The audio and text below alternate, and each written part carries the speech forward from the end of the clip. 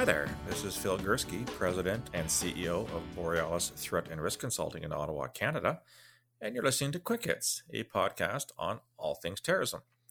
Just like my last Quick Hits, I am recording this from Grimsby, Ontario, a city on the southern shore of Lake Ontario, right across from the CN Tower as the crow flies. I mentioned I was visiting my wife's family in the area, and it took some time today to go see a memorial, a historical monument that had been set up just outside of Fort Erie, Ontario. So Fort Erie is kind of across the river from Buffalo, I think it is, on the New York side. And this memorial commemorates the Battle of Ridgeway, also called the Battle of Lime Ridge or Limestone Ridge, which was fought on June the 2nd, 1866. So just about a year and a bit before Canada became an independent country on July 1st, 1867. And this particular battle was fought between Canadian troops and what's been called an irregular army of Irish-American invaders called the Fenians. Now, if you've been following my podcast for a while, you know that in the recent past, I did a very neat broadcast with David Wilson, who is a University of Toronto professor who specializes in the Fenians. And we talked at great length about who the Fenians were, what their cause was all about, what they were seeking to do here in Canada, and the fact that the very first act of terrorism in Canadian history occurred less than a year after Confederation. So it was in April of 1868 when a Fenian sympathizer, i.e. a Fenian terrorist, assassinated Thomas D'Arcy McGee, one of the men who helped to gain Canadian independence from Great Britain in 1867.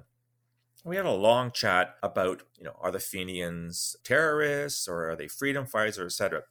Anyhow, this battle that was fought in 1866 involved the Fenians coming across the border from the United States. The Fenians were seeking to put pressure on Great Britain through Canada in aid of the Irish cause. Of course, you know that the Brits had ruled Ireland for centuries, and were not treating the Irish very well. We talked a lot about the potato famine when I talked to David Wilson and the effects on Irish society, the mass migration to Canada, United States, and elsewhere because of the potato famine. And therefore, it is quite easy for people to say that the Irish were justified. Now, in the Battle of Ridgeway, the Canadians were vastly outnumbered and outgunned. They were very unprofessional at the time, and yet the Battle of Ridgeway didn't actually lead to anything significant on Canadian soil. The Fenians, in fact, after the Battle of Ridgeway, which they won, ended up back across in New York State and got arrested by officials there. So this campaign by the Fenians, who many of whom were Civil War veterans, to try to gain some kind of advantage for Ireland by attacking the Brits in British North America, i.e. Canada, didn't amount to much. The reason why I bring this up today is to discuss a little bit more this notion of freedom fighters versus terrorists. It's a question that doesn't seem to want to go away. As I've mentioned, I think on several occasions in the past, one of the more recent definitions or ways of looking at freedom fighters was provided by Ronald Reagan, U.S. president in the 1980s. And he was talking about the Contras, which were a group of Nicaraguans who fled Nicaragua after the overthrow of the Somoza regime in 1979 and the installation of the Sandinista government, which had some support from Cuba and was seen as a Marxist movement. And Ronald Reagan came up with his famous line, "One man's freedom fighter is another man's terrorist." Where does this leave us? I would argue it leaves us nowhere good. We know that there is no single definition of terrorism. There are hundreds of definitions of terrorist. I just engaged with a person on Facebook Messenger literally minutes ago in response to my podcast with Vaush earlier on, or later last week, where we try to hammer out what is a terrorist, what does terrorism mean, what is terrorist activity. I'm not sure we got anywhere. I think when you throw in these terms like freedom fighter, you complicate matters more. Again, to go back to the example in Canada in the 1860s, there are those, obviously, who felt that British policy in Ireland was unfair, that the Irish people were being badly mistreated. The potato famine is seen in many ways as a result of British economic policies at the time.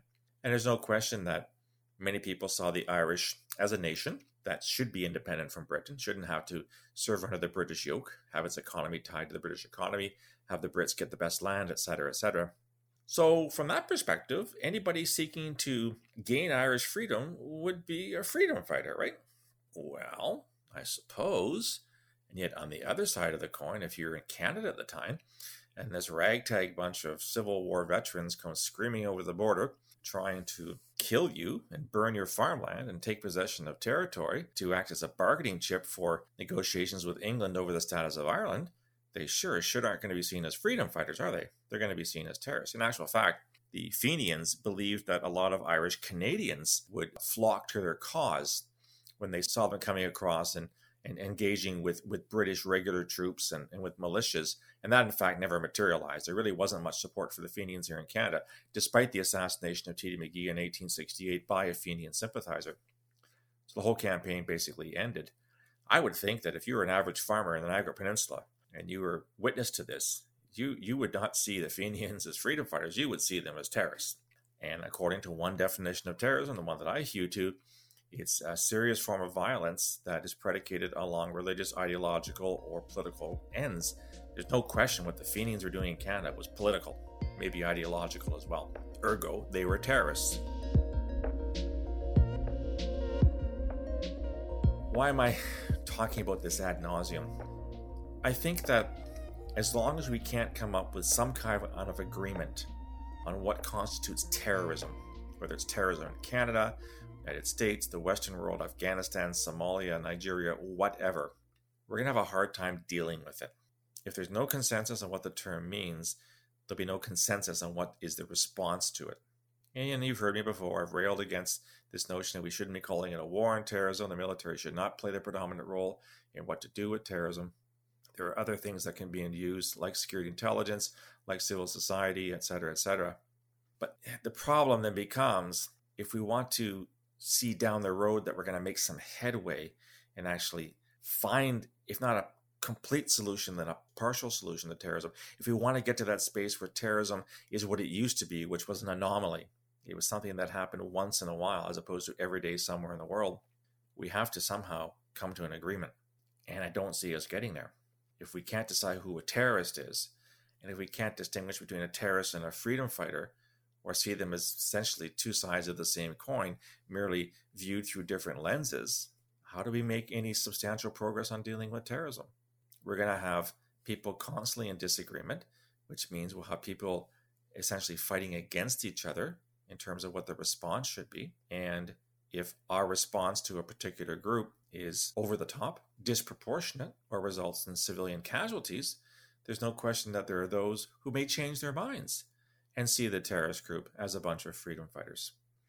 We certainly saw Al-Qaeda as freedom fighters in the 1980s when they fought the Soviet Union after the invasion of Afghanistan over the Christmas period in 1979. Would you see Al-Qaeda as freedom fighters right now? I don't think so. Certainly not in the wake of 9/11. So that begs another question. How does a freedom fighter morph into a terrorist and vice versa? Good question, isn't it?